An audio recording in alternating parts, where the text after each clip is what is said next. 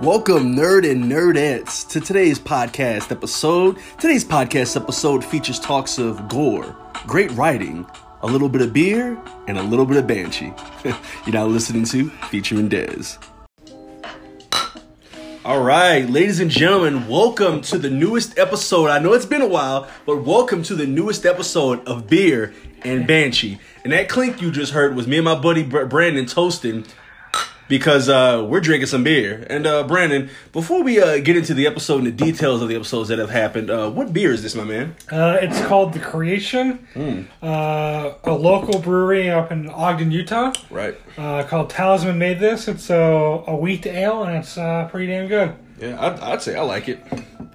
So now that we've gotten to the fun stuff, which is this burr here, I need you to catch all the folks up at home about the events that have transpired. So, to quickly recap, guy gets out of prison for jewelry heist, burglary.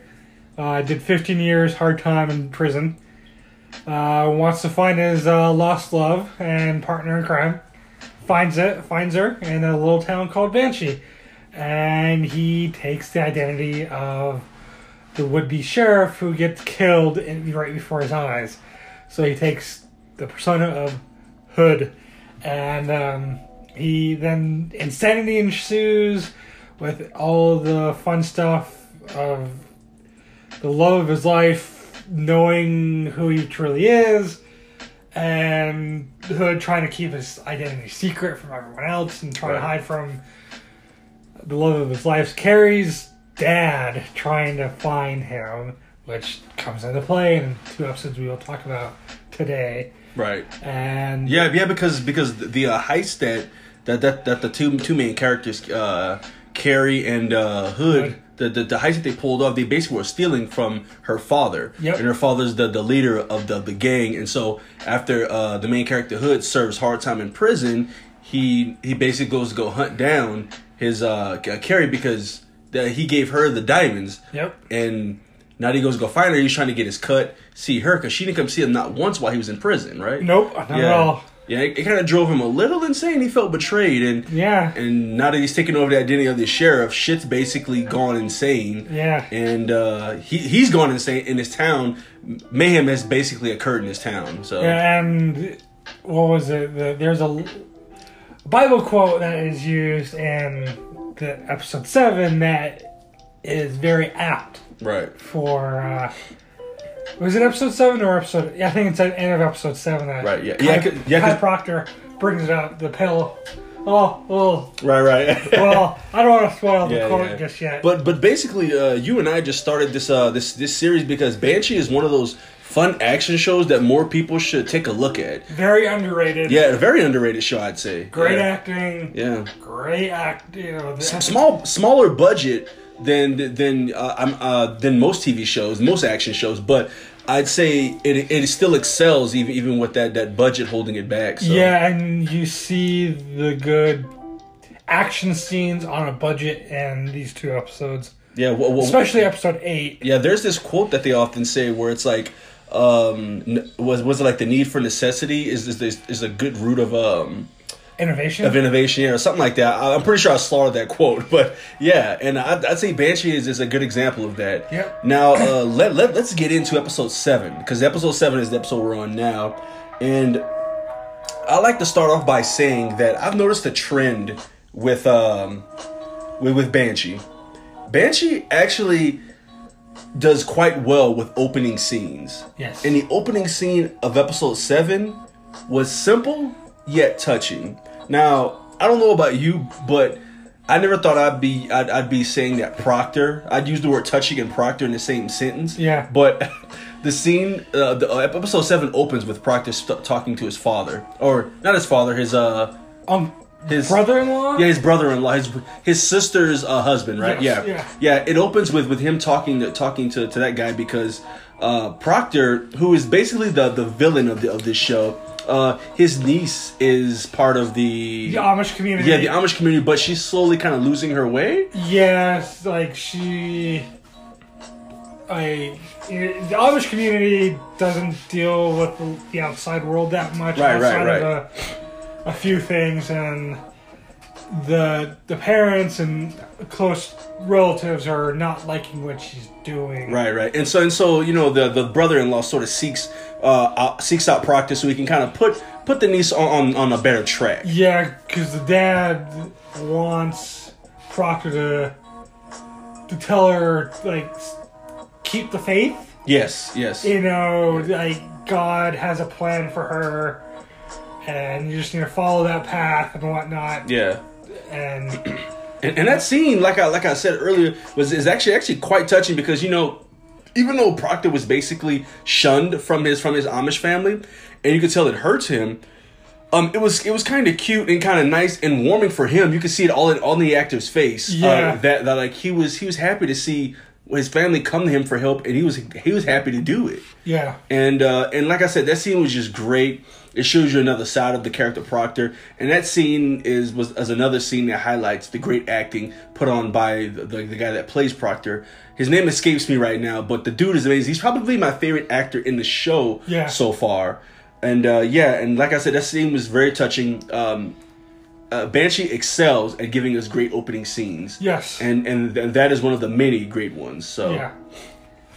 And so, cut to opening credits. Right. Which everyone needs to watch every time. Oh yeah, the opening credits are amazing. I like them. Yeah. And so after the opening credits, our homeboy, the black cop, is Deputy Emmett. Yeah, it opens with yes, right. And he's picking up the pregnancy tests for his wife because he's on his phone. It's like asking like, which one do you want me to pick up? It's like because he doesn't know which one's good, which one's bad. And Deputy Emmett is probably the most heartwarming character in the show. I'd say. Yes, I'd argue that he's very on that D&D chart. He's in the good. Yeah. He's definitely in the good. He's very much so in the good area. Was I don't know, neutral good. Yeah. Or something like one of the good ones. Yeah. And it's kind of interesting that you no, that's the next scene that follows the touching scene with Proctor, but I actually really like this scene and even the scene that follows this scene because it's very simple yet effective because it starts off with a robbery in progress while he's trying to get the pregnancy test, right? Because he's on the phone and then you see him walking through the cash register. And then, boom, you see these two guys robbing at gunpoint in this little this convenience store. Mm-hmm. And one of the guys, like, hands up. And so Emmett just, like, puts his hands up. Yeah. And, because there's two guys robbing. One seems a little bit skittish, and the other one seems like he's a bit more vicious in his intent. Well, the ringleader. Yeah. And the ringleader is next to the cash register. Right. And then the guy behind, like, the cashier, like, starts to do something, and the ringleader pops a cap on the guy's ass. Yeah, he just right in the chest. Shoots the clerk in cold blood. Yeah, like. Because it's like, oh shit! The guy's probably the ringleader's like, he's reaching for a gun, right, and so shoots the guy, wants to knock him down, and then right before they leave, boom, kills him, or at least presumably like deals a fatal blow. Yeah, and then the ringleader tells his buddy kill the cop. Yeah, kill the cop. Yeah, and can't kill the only black guy in Banshee. No. Yeah, I'm just kidding. And so Emmett's on his knees and hands up, and he just starts to pray. And does the famous line, "I walk in the valley of shadow of death." Right. That scriptural line. Yeah, and I actually want to stop you there because I actually feel like that entire moment was one of my favorite parts of this episode because it for a second it kind of puts you in the perspective of the guy with the criminal, because you see this big hulking guy on his knees praying. He doesn't want to hurt anyone. He's an officer of the law. He's on his knees praying, and the criminal's got the gun pointed to Emmett's head. Emmett's sitting there praying, and he looks over and he doesn't want to hurt Emmett. He sees Emmett's a good guy. And he looks over, he sees the ring on Emmett's finger, and then instantly it shows you the criminal's face and his reaction. And the camera starts to slowly zoom in closer and closer to Emmett, and you start to feel the tension. The music starts to ramp up a little bit. Emmett starts to pray just a little bit quicker, and all of a sudden Emmett opens his eyes, and the criminal's gone. Yeah. So obviously the criminal couldn't. He saw that Emmett was somewhat of a good guy. He couldn't pull the trigger. Yeah. And this plays a part in the rest of this episode. Right. Like this criminal's mindset compared to his partner, yeah, who literally killed the guy in cold blood. Yeah. So it's like I like that dynamic between the two of them. Mm-hmm. So Emmett gets up and starts chasing after these two guys, and the chase ensues, mm-hmm. and they eventually get to the high school. Yeah. Oh, so before we get the mayor. Yeah. So I want to just go back to the chase scene. I thought the chase scene is the scene that preceded that followed straight after the drugstore scene where the clerk got shot. I thought the chase scene it was very simple, shot on a low budget but effective. It was definitely in camera style. It was very handheld and guerrilla style, and it was great. I thought everything was done fantastic. You didn't really need anything to the point that they got the point across. Yeah. Some solid shots, and I think Banshee does that well. They're able to get around their budget problems, and sometimes craft even better scenes because of that. So, but we're gonna rewind more just a little bit. Yeah. The mayor had a scene with his wife, mm-hmm. and they tried to partake in some sexual relations. Right. But there's tension between the two of them because the mayor is stressing out about the whole Kai Proctor issue. Yeah, because Proctor's been a pain in the mayor's ass for a while. Yeah, so just that whole stress level and whatnot. And the mayor's like, stop. Mm-hmm. Yeah, he stops his wife. Yeah, I can't concentrate. I can't go through with this. Mm-hmm. We'll try to pick it up later, mm-hmm. kind of thing. And his wife clearly seems sexually frustrated. Yeah, it's like sexually and romantically frustrated with the whole issue because it's based off the dialogue that they tried to do it before the scene, and it's just like nothing's working. So just. Shit's happening. Then now fast forward back to the high school. Mm-hmm. It's detention at this high school. Right.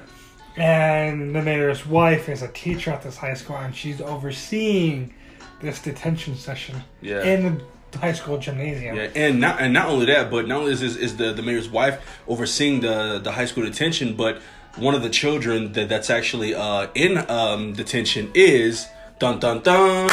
Carrie / Ann's daughter. Carrie is obviously the mom of this young girl, and and so the two I go in, bring everyone together, and like you're our hostages, do what we say, right?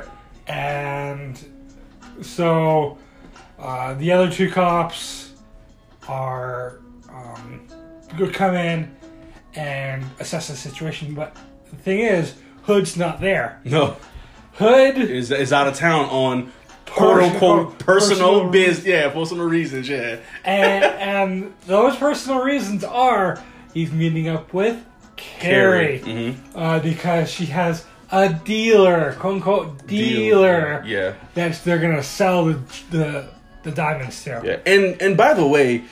We as the audience kind of know that Anna / Carrie does not have the best intentions with Hood already from the previous episode when she somewhat made a deal with Rabbit, but also Hood was kind of warned that like he doesn't think Anna / Carrie is the best person to be doing this deal with because 15 years she's been out of the game. And by the way, Job, who warns Hood, Joe somewhat takes a back seat in this episode, which is unfortunate because I love the actor. I love the actor Hoon Lee who plays him. But with that being said, though, even though Joe was really in this episode for maybe 5 minutes, Joe was still able to get a motherfucker in there because he says the F word, he drops the F bomb, as we know. In every episode, it never fails, and all of that. But as me and you have pointed out many times before, he expertly does it. He's the next Samuel. He's the Asian Samuel Jackson. Agreed. So because. In the scene, Joe warns him, and in the background, Sugar, right?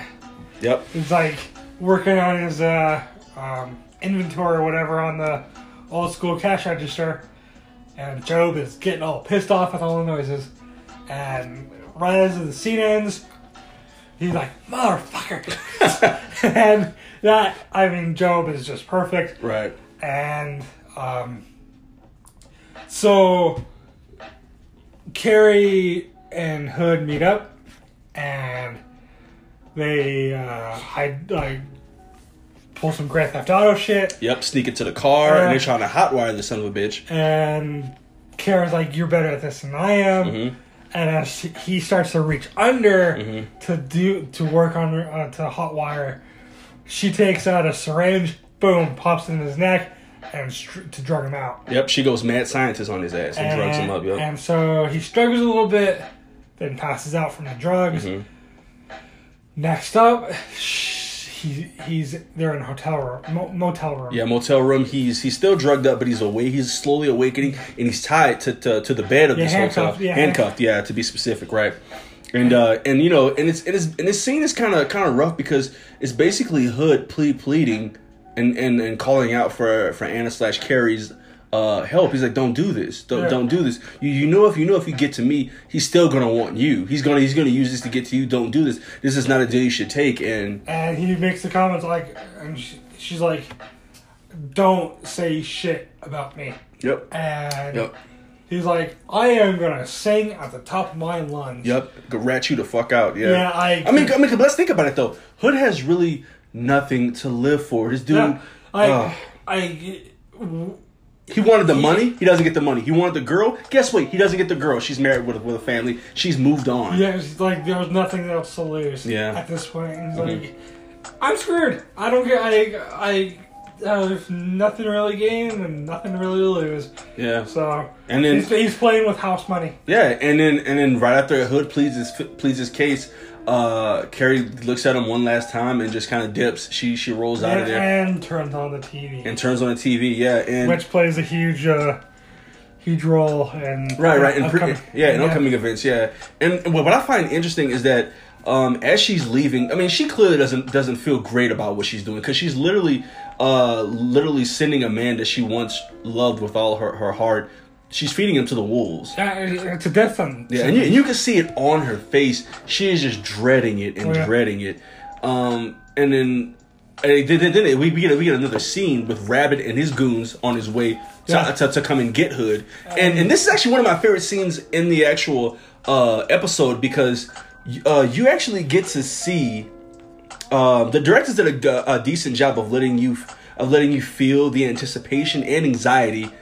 In Rabbit, because he talks about as well as Hood. Yeah, as well as Hood. Yeah, right. Because it cuts back and forth between Hood trying to make his escape, and it cuts to Rabbit driving in a limousine to go and kill Hood. And as Rabbit is on his way to go and get Hood, Rabbit is in the middle of telling this story about how he wanted revenge. Yeah, and the closer that they get to arriving at the hotel where Hood is. The closer we start getting, the more close-ups. Yeah. And whenever he starts getting more antsy, he starts fidgeting. He's like, "How close are we?" The close-ups start getting more and more frequent, and we start getting closer and closer. And it was something that was small, but it made the scene work all the more. Yeah, it's very subtle. Yeah, and I definitely appreciated that because not often do we get this really feel emotion from Rabbit. It's mostly anger. Yeah, I know.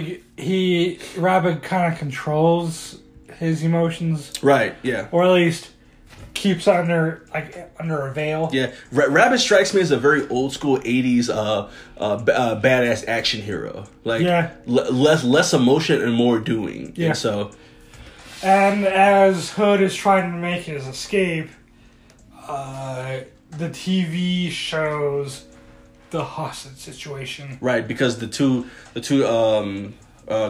guys who stole from the drugstore, they took over the school, and Hood obviously sees this. And one of the girls that's doing detention filmed. Right. Was filming. Right. And it got out to the wider public, to the news. Yeah.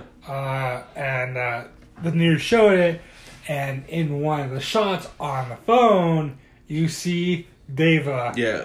Hood sees this and starts freaking out even more. He is like all the emotions, like the father instinct kicks in. Oh yeah, big time. Boom. Mm-hmm. He's like struggling a lot more, and the tension just ramps up. Over 9,000. Yeah. And then not only is the tension ramping up, but the editing starts to get a little bit more crazy too. But not only that, we switched back to the scene where the high school is, and the deputies and the other officers are like, "Where the hell is Hood? We're trying to get to him." And personal reasons. They can't get to him.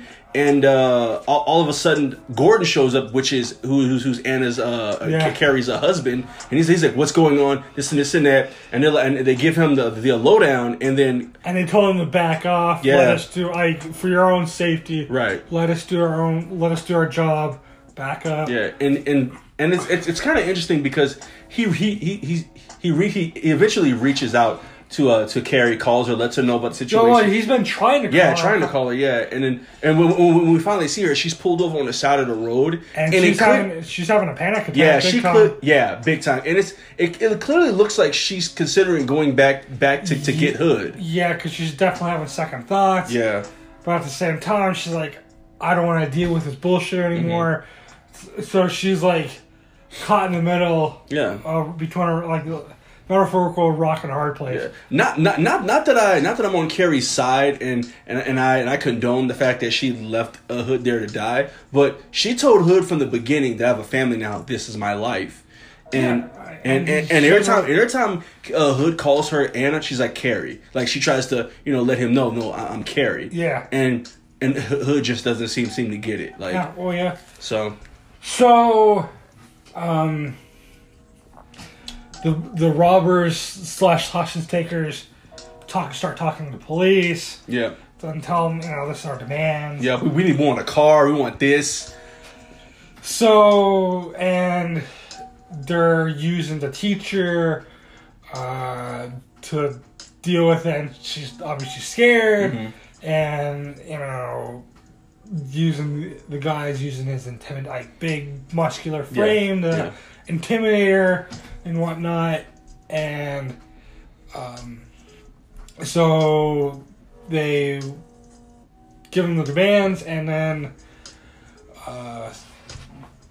they things out, and then they got the second in command, I think, for the cops. I forget that character's name. But the second in command whenever Hood's not there. Yeah, he calls the guy back up. And he recognizes that one of the criminals, right? Yeah, because they looked at the guy up, right?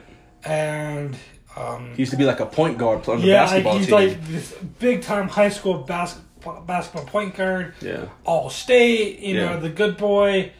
Things went bad, and so the cop tries to use that to get the hostages out. Right. And whatnot, and try to get in the good graces. Mm-hmm. And so it's like, we have a car here. How do you want to work this? Mm-hmm. And the robber's like, I'll release 4 hostages, 4 of the kids now.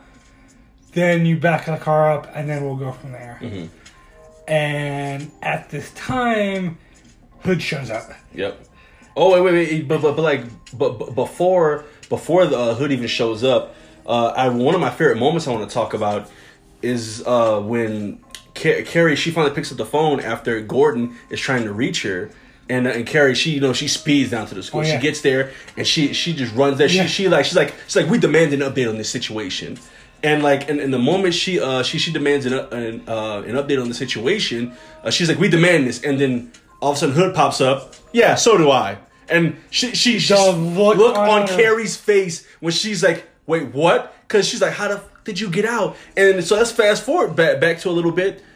Job bust in, and you're fearing for Hood's life because that door is busted open. Because you don't know. You don't know who's on the other side of that door. If Carrie's gonna come through, or if it's Rabbit. Yeah. Because Carrie was on the fence of wanting to come back and whatnot. Yes. Boom. Job comes in, rescues his ass, and like Hood's like, how the hell did you find him? It's like, I have a tracker on your damn phone. Yeah. And that's a very Job thing to do. It's a very Job thing, and it's also a very rational thing to do when you try to tell your friend something's not a good idea. Yeah. So you take measures into your own matters in your own hand, and Job's a good friend. Job consistently does things that always reminds me why he's my favorite character. Mm-hmm. And Job, like I said, Job takes a backseat. Job, he's in that opening scene in the bar where he drops the F-bomb on Suge for making all that noise, and then he shows up to save Hood's ass, and that's about it. Yeah. And then so that's how Hood was able to get out of there before Rabbit got to him. And so, like I said, Carrie and Gordon show up. We demand an update on the situation, and as soon as she says that to the cops, Hood pops right behind them. So do I, and it's such a great moment. Oh yeah, because you get both shock and like amazement all in one. And I feel like the actor who plays Carrie, she's definitely great with that. Oh yeah. And her facial expressions in the series are spot on. So yeah. So after they get the update, Hood just starts walking right into the school. Yep. And the FBI agent that's there for to help with Proctor is there as well. Mm-hmm. And he grabs onto Hood. It's like, what the hell are you doing? I'm going in to talk to him, but yeah, because the FBI basically trying to let him know, yo, man, this is a little reckless. Yeah, it's like, and Hood's like, I'm not going in there with guns a-blazing, dude. Just me, myself, and I walking in. Yeah, and that's what he does because he pretty much says, "Fuck you guys." Yeah, he just walks in there, and meanwhile, while Hood is trying to make his way into the school and go in there without a gun, inside the school. There's these two girls. There's these two girls that kind of make a breakaway from one of the criminals, and he's the more vicious one. Yeah. And so they kind of beat him up, and then they run. He's chasing after them. So he's. Well, yeah, because like he said the ringleader's like the first four, you're going to be freed. Let's go. Right, because they start letting some of the kids go. Yeah, and Dave, like one of the girls, like Dave is coming with me, and then that's when shit happens and. The two girls escape. The ringleader goes after them, leaving the more hesitant of the two. Right. The one who spared Emmett's life, Deputy Emmett. Yeah. He is left behind. Mm-hmm. And he's clearly shaken up by this whole thing. Yeah, because he's like back and forth, like struggling with all of this. It's unfortunate because you can clearly tell that person, that guy, the criminal, he's not a bad person. He could definitely he's probably put in a terrible position, and he felt like he had no other way out. Yeah. So Hood walks in, hands up, like just came here to talk, and he just slowly inches his way over to the guy, talking to him, trying to distract him. And eventually he was able to get close enough, grabs the gun, twirls it around, boom, boom, boom, kills the guy, like shoots the guy right in the stomach or the chest area. Yeah.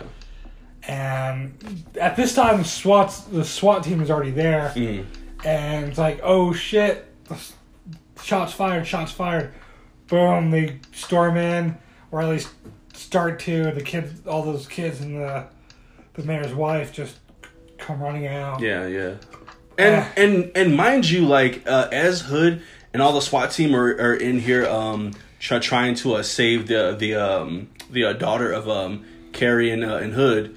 I want to bring up the fact that the mayor's wife, she is not having a good day. No, she's not having a good day. And so reunion happens with everyone but the two girls. Mm-hmm. Hood chases after him, and they eventually all meet up and everything. And the lead guy takes Diva and points the gun, like, traps her and points the gun at her head, and it's like, drop the gun or I'm gonna kill her. But this is one of probably my favorite scene in this episode. Yeah. Diva and Hood have that connection, eye-to-eye connection. Yeah. And it's great because... And what's funny is that the connection doesn't feel forced. It makes complete sense because when you save someone's life, you guys have that life-threatening experience. They bonded after that first time. There's that, and they had that talk on their way home. Right. When he was dropping her off, yeah. and there's that father-daughter connection. Yeah, even though she has no idea that he's her father. Yeah, he has his suspicions, but nothing confirmed at this point. Yeah. But Hood's a very intuitive character, intuitive person. So Diva they lock eyes, and she goes limp. I mean, she just like lets her body just go limp. She manages to get out of the guy's arms. Yeah. Boom. Hood takes the shot immediately. Because and so takes the guy out and saves Diva, and he helps escort her out, and touching scenes, and just like the moment that Carrie and Hood have that, because they lock on. Yeah. So that's actually something I wanted to talk to you about. Is that surprisingly, Banshee surprisingly does pretty decent with capitalizing on the quiet moments. Like for example, when Hood brings his daughter out to Carrie, and the FBI agent is trying to talk to Hood and tell him how crazy and reckless of a thing he just did. While he's giving Hood the 411 on how stupid he was being, Hood looks up, makes eye contact with Carrie, and it's just this great moment. You get it because you see the regret and the regret in Carrie's eyes and how sorry she feels for even putting Hood in that situation. And Hood looks at her, and Hood gets it. But he's still upset and angry. Oh, yeah. He's an angry person. I love the muted sounds. Oh, yeah. And, like, this moment that Carrie and Hood have. Yeah. It's one of those great quiet moments. You love it. And like I said, you wouldn't think that Banshee would be able to... I don't know. It's just at first glance, upon watching the first couple episodes, I wouldn't think that Banshee would necessarily excel at something like that. Yeah. But they do all right, actually. And that's a good showcase right there, that moment there. And so things wrap up with the hostage situation. Rabbit sees this whole thing on TV. Right. Because Rabbit is still in town. And so he sees Hood, and then he sees Carrie. And you're like, oh shit. Yeah. Rabbit is coming for blood. So there's actually one thing I wanted to talk to you about, is that as we know that Rabbit's gearing up to go ham on them in the next little while, one of the next scenes, that's one of the final scenes in the episode, it's a very humorous scene to me, because it's Hood and Proctor at a bar chilling together. Yeah. Like it's one of those things that you're like, that's a funny scene, but it's one of those things that really makes you think, because Proctor kind of drops. There's this line in the episode that's quite telling. Like what was the line? Like Proctor says, Banshee used to be a pretty quiet town before you showed up. And this is where the line I mentioned earlier in today's episode. Yeah. Behold the pale mare. The whole line, I can't remember the exact phrasing of it. It's like, and the writer's name is Death. Yeah. And Proctor uses that line from the Book of Revelations. And I love Hood's comment after, like, I hate, like, he pretty much said, I don't like religion, screw that. Yeah. And Proctor follows up, like, you'd better, this is God's country here. Yeah. You'd better get used to it, at the very least. Yeah, well, like I said, Proctor dropped some serious knowledge in this episode, even though, much like Job, they both take a backseat to this episode. Oh, yeah. And like I said, like Proctor had that line where he says, this time used to be pretty quiet till you showed up. And it's pretty interesting to think about, because Hood seems to repeatedly keep putting himself in ridiculous and crazy, dangerous situations And it's mostly due to the fact that Hood has nothing to live for. I mean, he literally just got done surviving an ordeal where the love of his life tried to have him murdered. It's like what else does he have? Yeah. So of course Hood is literally like an unhinged, crazy mad dog. Like he's, and like I said, when Proctor drops that line about, man, this town. And by the way, Sugar also has a line I love that's one of the more appealing things, I think, that kind of hints at one of the more appealing things about Banshee. And Suge says this thing where, what's the line? He says, "Where would we be without our secrets?" Yeah. And I love that line because nearly everyone in the town, anyone who's a major player in the town, has a secret. Oh yeah, everyone does. And it's great. It's great. It keeps the show fresh. It keeps things interesting. And the moment you feel like you know everything, you don't. Oh yeah. You don't. And then the episode ends when Hood goes back up to his room and Carrie's there. Oh shit, yeah. And so the one who literally just had him tried to kill him off to her old gangster dad. She's now in his room. And Hood points the gun at her, all shaky too. It's like, I don't know what the hell to do. Yep. I'm conflicted. I still love you, but I want to kill you too for what you just did. Yep. So the sex and to cut it down, they start having sex. Yeah, because like they come to an understanding, right?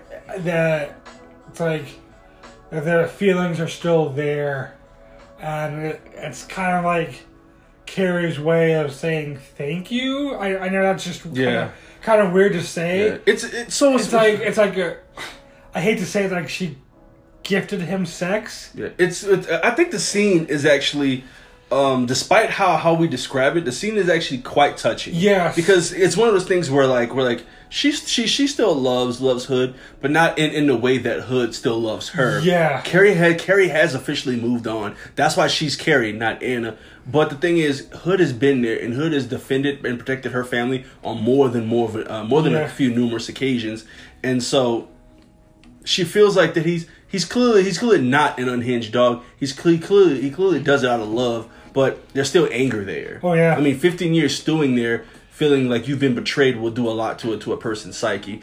But the scene, for the most part, is pretty touching. Like before they even do anything, they share this really interesting embrace. They hug.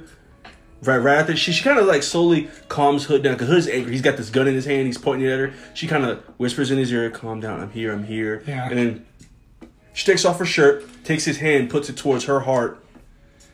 He listens to her heartbeat. It seems a little corny, but it's actually very sweet though. Yeah. It's very sweet. And then, like I said, they share an embrace, and then they slowly start to kiss. And you can see the confused. I won't say confused, but like Hood is very he's tormented in the mind. Like he's angry, he's sad, he's upset, but he loves this woman that's in front of him. Yeah. And like I said, like you said, like they begin to have sex, and it's actually, like I said, it's pretty touching. Yeah. So that pretty much ends the episode. Right. That's the end of episode 7. And now episode 8. Normally there's always a scene before the credits. Right. The opening credits, but not this time. Yeah. It just goes straight to opening credits. Mm-hmm. Then after the credits, you see Proctor's niece. Yep. And her immediate family dressed in black clothing. Yeah, the Amish family, yeah. Yeah, and she knows what's going on. She's getting shunned. Yeah. And her mom, stone-faced but still kind of teary-eyed, she's like standing there all solemn. And the niece, like, please, don't do this to me. Then her dad takes out a brown paper bag and dumps out all this, like, couple, like 2, like, fashion magazines, makeup. There's a lot of makeup in there, and a few other, like, modern amenities in the bag. And then the niece is like, please don't do this. But everyone just turns their back on her. Yeah. And then she just starts to accept it.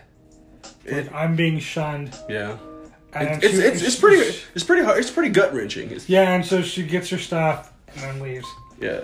And so, just before we move on, I actually usually throughout the episodes, I'll try and pay attention and look for my favorite shot in the episode. Yo, episode 8 was quite literally littered with great shots. Episode 7, it was easy for me to pick out my favorite shot. I just forgot to mention, episode 7, Emmett finds out his wife's pregnant. Oh yeah, that's right. You have to remember that. It's a very touching scene. Yeah, that was probably one of the good scenes because he's out on the football field because he's a former high school all-star football player. He's out there just like reminiscing and whatnot, and then his wife walks up, and she's like, "I know you've had a tough day." They talk about that kind of a little bit, and then she wraps her arms around him and says, "I'm pregnant." Yeah. And they share a love, like an awesome, heartwarming embrace. Like, you could tell Emmett is just excited, happy, and that just made the bad day that he just went through a lot better. Yeah. And it's just like, good, finally something good happened. Yeah, Emmett is clearly a good person. Yes. Like, after everything that happened to him being shot, Emmett's sitting there, like, thinking about the guy who lost his life. He's thinking about other people. Yeah, not himself. Yeah, Emmett's he's very... a selfless person. Yes, yeah. he is. And, but no, like I was saying, like, in usually in episodes, I like to pay attention and keep a lookout for my favorite shot that I like. 8 was littered with them. 7, it was hard for me to find a shot I like, but 8 was littered, and literally, quite literally minutes into to episode 8, I found the shot that I was in love with, and it was actually the scene right before Proctor's niece got shunned from the family. It shows this establishing shot of all the Amish workers in the field working. Oh yeah, working. that and it's gorgeous because you get this, like, I think there's like a shot of like a plane in the background. Yeah, and it's a gorgeous shot. It's right before she gets shunned, and I love that shot. That one is amazing. So after that scene, we go back to Hood's room, and they just finish having sex, and then Carrie starts getting dressed, right, and Hood asks her, "Is she my daughter?" Yeah, meaning Deva, and it took a little bit, but Carrie finally admits, yes. Yeah. David is your And then as soon as she admits it, it's like, I knew it. I fucking knew it. I knew it. I knew she was mine the moment I saw her. And by the way, that whole entire exchange that they had, the entire conversation they had post intercourse was pretty touching. Dude, you can see the tears in Hood's eyes. Oh, yeah. Because Carrie basically lets him know, look, like, I'm done with you. Yeah, like, I don't want to deal with you anymore. Just leave. Yeah, and Hood's like, come on, Carrie is a facade. That's not you. You're Anna. Carrie is, and she's like, no, Anna's gone. She tries to let him know Anna's gone, and so should you. Yeah. And he says like, come on, we can run away together. She's like, you go do that. And he's trying to tell her that, you know, there is no, like, there's no future. I have no future without you. Yeah. And as hard as that is for her to hear, Carrie has said from day one that she loves her family. Her family is her number one care. And Hood, I feel for Hood because I understand why Hood is angry, why he's sad, and he's upset. But also at the same time, man, like, she's a mother who's willing to protect the family. She would do anything. Dude, she almost killed you last episode trying to protect the family. Do you not get it? And Hood just kind of loses it a little bit. Yeah, dude, he was tearing up, and that was rough watching that. And during that scene, like I said, I understood both sides. Yeah. And so eventually Carrie's like, screw this, I'm done. Yeah. Ends the conversation, walks out, starts heading to her car. But as this conversation is going on, Gordon wakes up, Carrie's husband. Yeah, and he notices his wife isn't home. She's not in bed. And he is pissed. Yeah, of course he's pissed because his wife has been acting weird and odd for weeks, and she's kind of like, and he even brought it up to her. And she's becoming distant. Yeah. And it's like, he just starts going to him and just destroying the room, just trying to find something to incriminate her. Yeah, and so that's going on in the background as Carrie and Hood are talking about like what's going on and everything. Yeah, and it's kind of interesting because it kind of foreshadows that the future is not looking stable and bright for Carrie because she's pushing away a man, Hood, who just wants to love her. He just wants to be with her, have a future with her. but she doesn't want that with him. And she even brings up a line that's kind of like, ouch. She says to him, you and I both know that child will be better off without you in her life. Damn. I was like, shit. And so while she's breaking this man's heart, her husband at home, she's breaking his heart. And she's not there at home. And, if I'm trying to get inside Gordon's mind, he probably suspects her of cheating and whatnot. So I don't quite know, but Gordon definitely knows something is afoot. Yeah. She's trying to get there. And so it kind of foreshadows that, like, on both ends, her relationships aren't looking good. Nope. So she leaves the place, starts going in her car, and she makes the comment, "Stop following me." Turns around, it's Rabbit's #1 bodyguard. Yeah. Pointing a gun at her. Yep. And he's like, "Get in the car." And you're like, "Oh shit, what the hell is going to happen?" And then the moment when I thought, okay, what's going to happen, all of a sudden Hood shows up out of nowhere on cue as if he was a superhero, and just boom, just gets the guy. Yep. But we're gonna cut there because while all this is happening, the young Proctor's young niece, I believe her name is Rebecca. Yeah, Rebecca. Yeah, the young niece, she shows up at Proctor's doorstep. And she apologized to her Uncle Proctor. She's like, "I'm sorry, I didn't know where else to go." And he's like, "Don't be. I'd be offended if you went anywhere else." Yeah, because Proctor, it's family, and he understands the feeling. The feeling of what she's going through. Because he was shunned by his family. Yeah, and he goes into detail of what happened with him. Right. So she starts getting settled in and whatnot. Yeah. Cut back to Hood's place. They start talking with the bodyguard, trying to figure out, okay, what the hell's going on? How much does Rabbit know? And Carrie and Hood start trying to figure out what the hell they need to do. Yeah. Hood's like, let's kill him. Yeah. So. And while Hood and Carrie are trying to figure out what to do, Proctor's niece, she's getting settled in, but then she decides she wants to show up at Hood's place and because she's familiar with Hood. Yeah, she only really knows her uncle and Hood. Yeah. So there's two guys who are on total opposite ends, and so she's looking for advice. She's looking for advice and some familiarity too, because everything she knew and loved has just been stripped away from her. Yeah, her family's been taken away. So yeah, and kind of like affirmation that everything's gonna be all right. Right. So Hood diverts her away from Carrie because there's some serious shit going on in Hood's home, and Hood does not want Rebecca involved. Yeah. Yeah, and the less anyone else knows about this, the better. Yeah, and honestly, I agree. If I was Hood, I would have done the same thing. Yeah. And so Hood tries to divert her, take her somewhere else, and she can obviously tell that he's being just a little bit cold to her, not being as warm as he usually is, and so she throws some shade in his face. She's like, he says something about not getting personal. No, not a time for fun or something like that. Yeah. And she makes a comment about, well, you sure were having fun when you were having sex with me. And she feels offended, so she tries to leave. He grabs her, and as she kisses him, and as she leaves, gets out of the car, it is known to us, the audience, that she's being followed by Proctor's main bodyguard, butler, / badass ninja dude with glasses. Yeah. Yeah, and so she's being followed by him. And Hood has left Carrie home alone with Rabbit's main bodyguard. And this is where another one of my favorite shots in the episode pops up, because we get this shot that's centered a particular way. So the camera looks like it's set on a table, and then the gun is framed right in between Rabbit's bodyguard and Carrie. And it kind of indicates that a battle is going to take place. Yeah. Because it kind of reminds me of like a versus screen on a fighting game. Yeah. Like two characters on opposite ends, and it's like, oh, such and such versus such and such, and it's got a gun in between. Yeah. And so for me, that kind of foreshadowed violence is about to ensue. Oh yeah, and it does.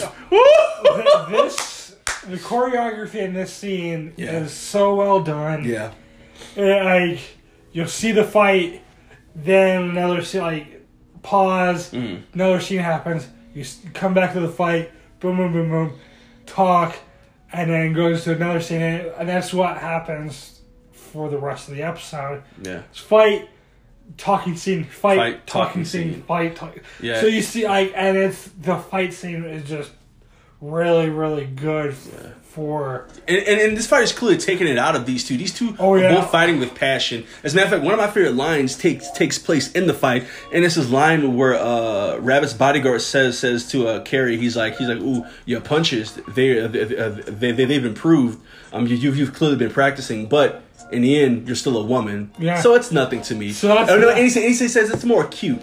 And so she starts to barrage him with these badass blows, and she retorts, "That cute enough for you?" Yeah. And he's clearly in pain. And so we cut away to Proctor doing somewhat of a noble thing. Proctor approaches his family that shunned both him and his niece, and he goes to go basically give the family a piece of his mind, tell them how wrong it is to shun a little girl and leave her out in the world. Yeah, so he initially talks to his sister and the brother-in-law. Yeah. Like, how dare you? You need to take her back. Yeah.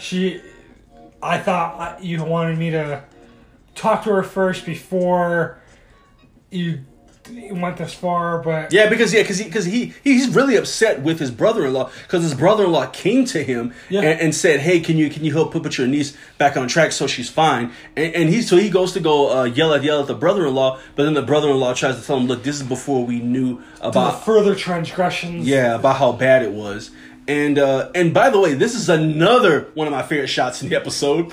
There's this establishing shot. This establishing shot that shows Proctor speaking to his father once his father approaches, and you get to see them under the tree. You get to see all the family members there, and it's just a great shot. Yeah. And not only is it a great shot, but that's also one of my favorite scenes in the episode, because you get to see how tormented and how hurt and how much it shaped Proctor, the fact that his family disowned him and how much it hurt him. He's clearly feeling something here. Oh yeah. And it's interesting because as he's yelling at his brother-in-law, his sister comes up. She's like, "Kai, shut up." And Kai pretty much cuts her off. He's like, "Oh, you haven't said my name in almost 20 years. Why start now?" And so he starts grilling into his sister. And then right as soon as he gives it to his sister, all of a sudden his father pops up. And his father's like, "Kai," and he's like, "Oh, everyone seems to know my name all of a sudden, even though they haven't spoken it in years." And that's such a great scene. Oh, yeah. And that's another scene that further proves my point about the actor who plays Kai Proctor is probably the best actor in so far in the series. I believe the actor's name is Ulrich Thompson. Ulrich Thompson. It's I think he's Danish, I think. Yeah. I think. Either way, the dude's amazing. Oh, yeah. And I applaud him. I mean, he's no Job, but... Yeah. But, and I absolutely love that scene. So that happens, and, after Rebecca leaves and everything, Hood starts talking, like, the FBI agent comes up and starts talking to Hood. Right. And there's going to be an investigation. But Hood doesn't want to hear about the investigation.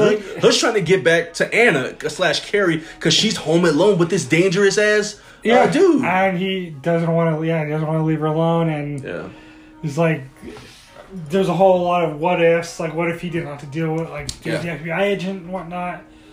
So the fight continues. Then it cuts to the scene of the hospital. Mm-hmm. Of the Native American contingent, and the tribal elder is in the hospital room. Yeah, he's extremely ill. He's on he's definitely ill. Yeah, he's on his deathbed. Yeah. So the family's there doing the Native American traditions of whenever someone's on the deathbed. I don't know what it is. Right. So please forgive us. Yeah. And doesn't Proctor show up to show his support? Yeah. Because Proctor was good friends with the tribal elder. Yeah, with the tribal elder. Yeah, they both did business together in the town of Banshee. So they're on good terms and everything. But the son, it's like, "We don't want you here." Right. And the son pretty much tells him to screw off and everything. Proctor says this goodbyes. Yeah, because the son was never really okay with Proctor. He saw Proctor as like a greedy white man trying to put his stamp on this in family business. Yeah. And so Proctor leaves. Right. And I can't remember how soon after this Proctor leaves, the son's sister comes in. Oh, and she is a certified badass. Yeah, I love that girl. She is awesome. I love the woman who plays her. Dude, you can see it by the way she carried herself. Oh, yeah, that she was about that life. She's like chest puffed out. Yeah. Boom. She's like the swagger, the confidence. That's like no one. Yeah. Fucks with me. Yeah, dude. Like, I hate to say it, but anytime a character has a whole walking segment, it's when they walk into a room and when they introduce, they're probably they're a big deal. They're kind of a big deal. And so words exchange, and she tells her brother, "Let me know when he's dead." Because they're the daughter and the father had a falling out. Yeah, we don't know why yet, but stuff happened. Right. So fight continues, and the fight between Carrie and the bodyguard. Yeah. And then back at the Gordon's house, Dava walks in, and Dava's Hood's daughter. And she starts talking to her adoptive father, like everything's gonna be alright, just don't lie to me, kind of thing, and just talking like a very heartwarming heart to heart between the father daughter. Yeah, and honestly, from Davis' perspective, that's got to be an interesting imagery to walk on and see. You walk on and see your parents' room just torn to pieces. Who he's notoriously known for being a pretty straight-laced guy, and not only that, but he's sitting there smoking weed too. Yeah. He's sitting there like his room's torn to crap. He looks like a hot mess, sitting there smoking weed. And his daughter's like, Pop? What's going on? She wants to help him. Yeah. Like any daughter would at that moment. Like, she's 15, 16 years old. She also, dude, she very much so is Hood's daughter. Because that girl, she has so much spunk and so much edge, but she's got a good heart, much like Hood. So, they have a good moment going on at that. Yeah, it's great. And then Kai returns home. Yep. And because Kai returns home and he's pretty fierce because his bodyguard just informed him that while he was out, and he's already pissed off from what happened with his family.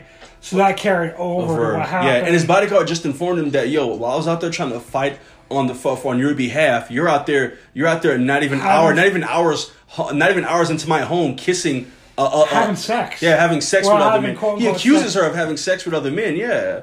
And so she's like, I didn't do anything. Yeah, which she did, Yeah.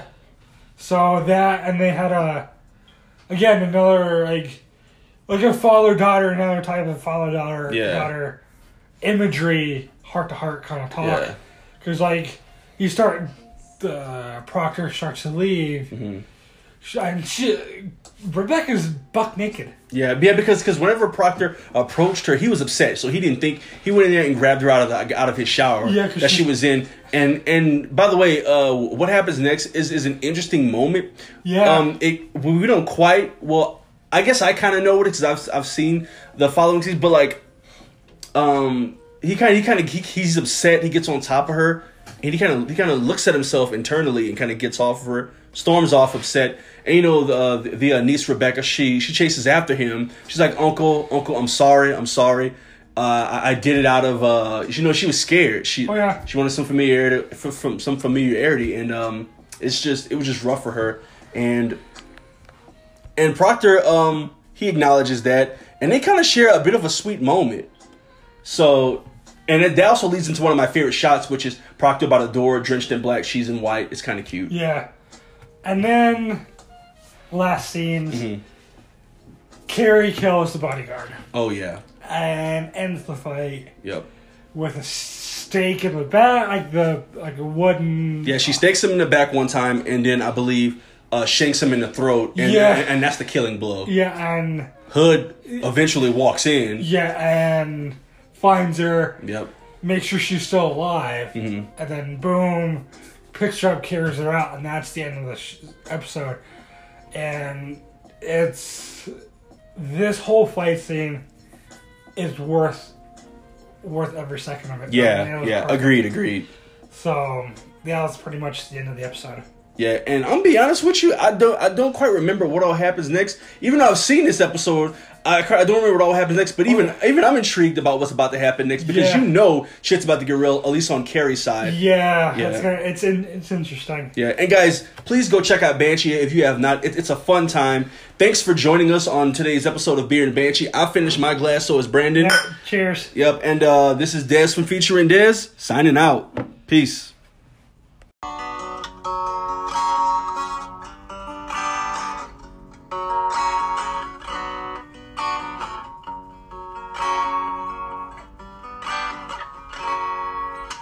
Standing at this liquor store, whiskey coming through my pores, feeling like I run this over lot. Lotto tickets cheap here, that's why you can catch me here. I'm trying to scratch my way up to the top. Cause my job's got me going nowhere, so I ain't got a thing to lose.